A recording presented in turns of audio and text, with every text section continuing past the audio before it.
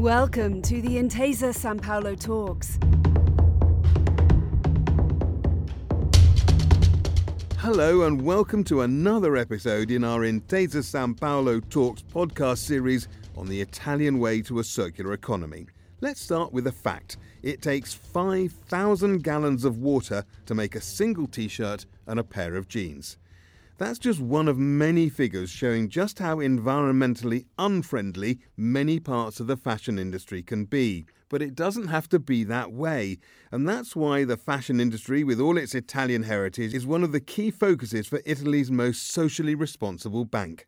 Coming up, we'll be talking about the Ellen MacArthur Foundation's Make Fashion Circular initiative and finding out just how Intesa Sanpaolo is helping the fashion world waste less and reuse more. But first, let's meet an Italian company that's having an impact on that statistic about jeans. Candiani Denim near Milan describes itself as the greenest company in the blue world, and Alberto Candiani is their CEO. I grabbed him for a few minutes in his busy schedule and asked him why the circular economy is so important to him. It takes a lot of water and a lot of chemicals to make a pair of jeans. That's what we want to change. This is not easy because denim is something you want to change without changing it, because denim is such a specific, original fabric that you want to innovate it, but you don't really want to change the look, the aesthetics, not much. You want to stay, you want to stick to what denim represents. So denim is mostly made of cotton and indigo.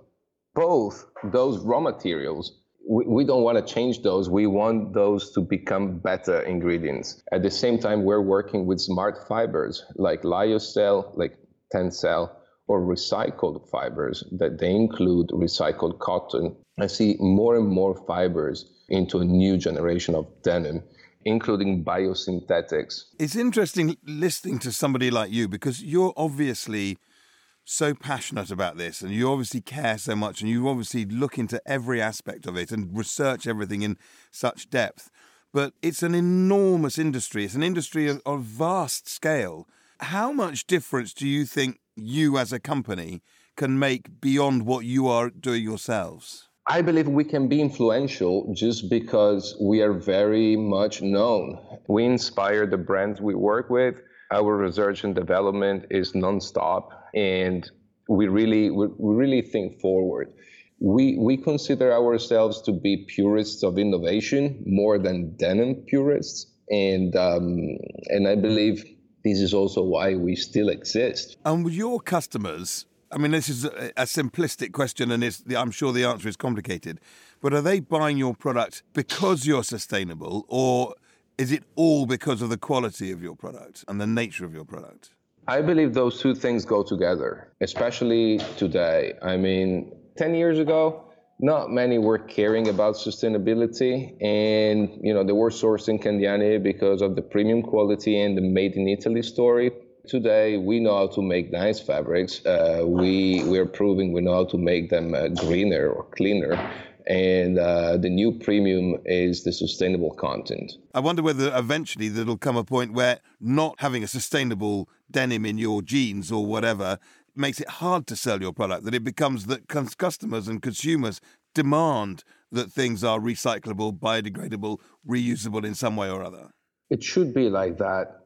Traditional denim just made like whatever cotton, whatever indigo, with whatever technology.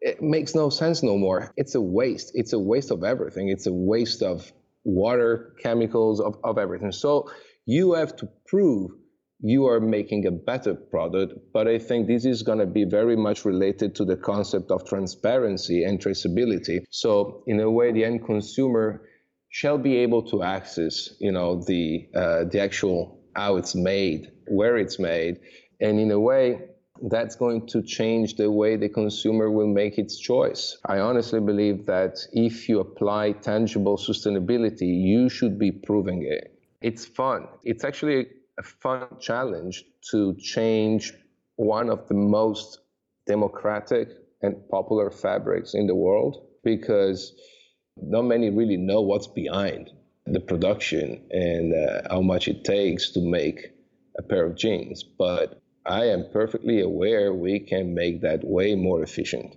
That was Alberto Candiani. Of course, denim isn't the only component in the fashion world, and it will take the whole industry to deal with the issues that make fashion one of the biggest problem areas for sustainability.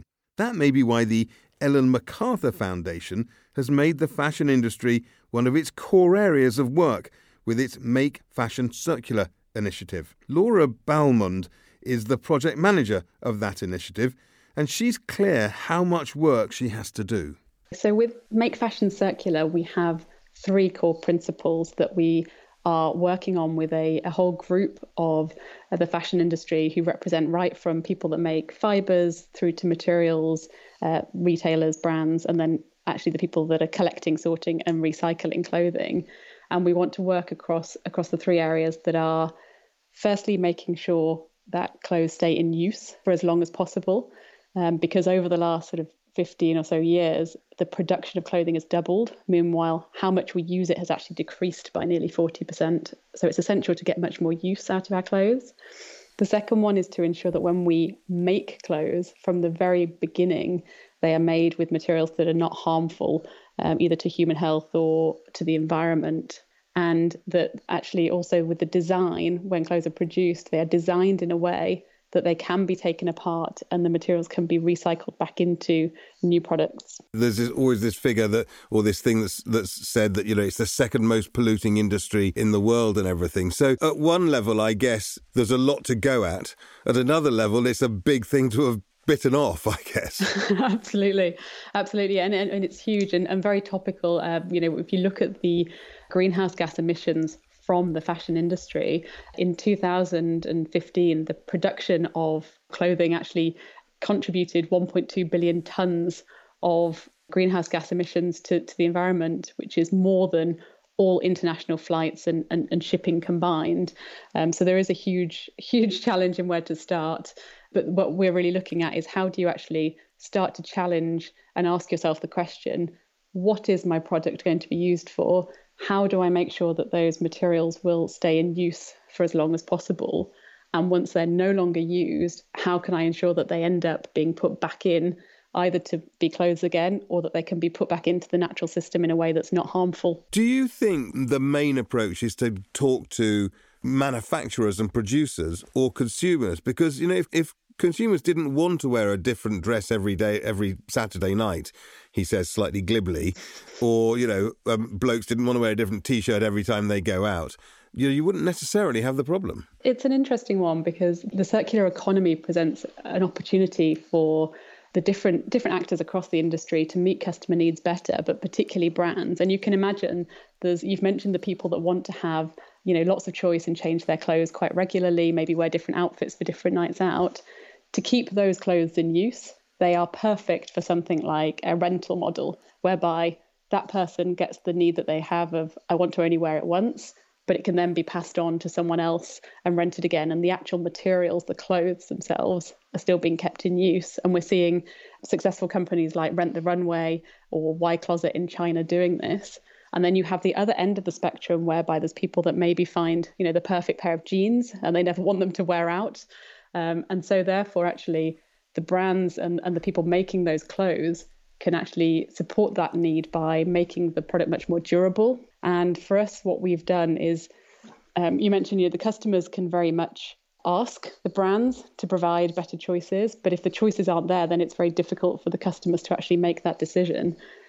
We have set up a project whereby we've really broken it down because it is incredibly complex. So with our project called the Jeans Redesign, we've taken down the 3 principles of the circular economy and said, what would that mean if you actually had to apply that across all of the supply chain to create jeans that fit into that? And therefore, we've specified minimum criteria that if you make jeans, they really should be meeting these across the durability and how long they last, their materials health, so how they're made and the materials that get put in them shouldn't be having any negative impacts on people and the environment. The way they are designed to be recycled, so ensuring that the materials match up with available recycling processes today.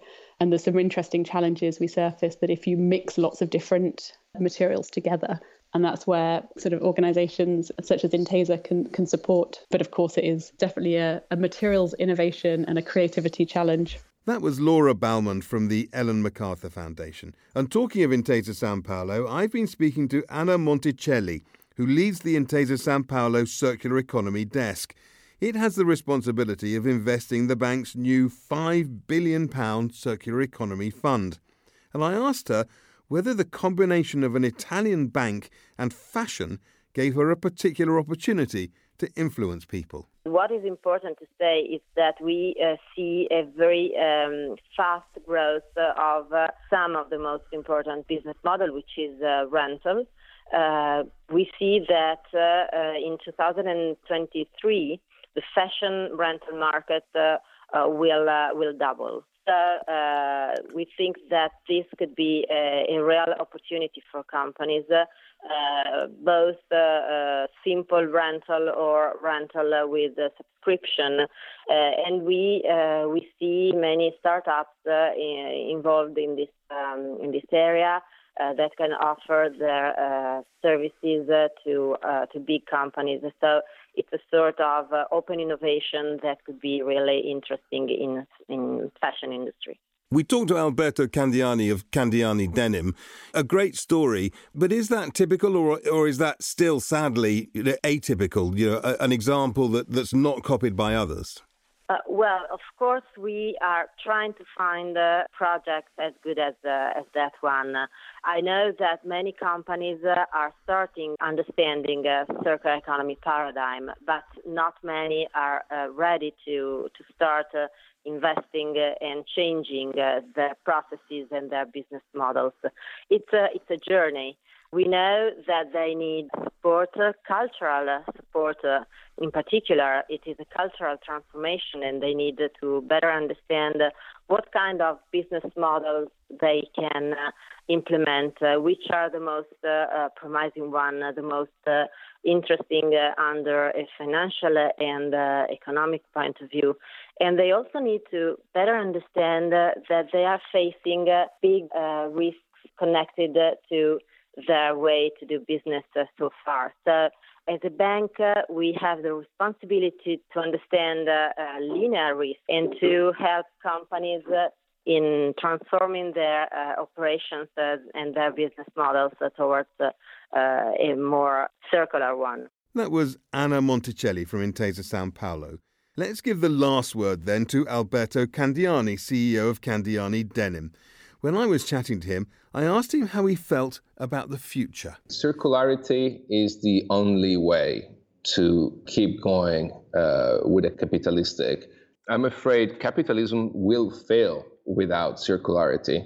At the same time, all these initiatives, the MacArthur Foundation, are very strong and they can be very influential. So it's a very good thing that I think they're entertaining the change. And that was Alberto Candiani from Candiani Denim.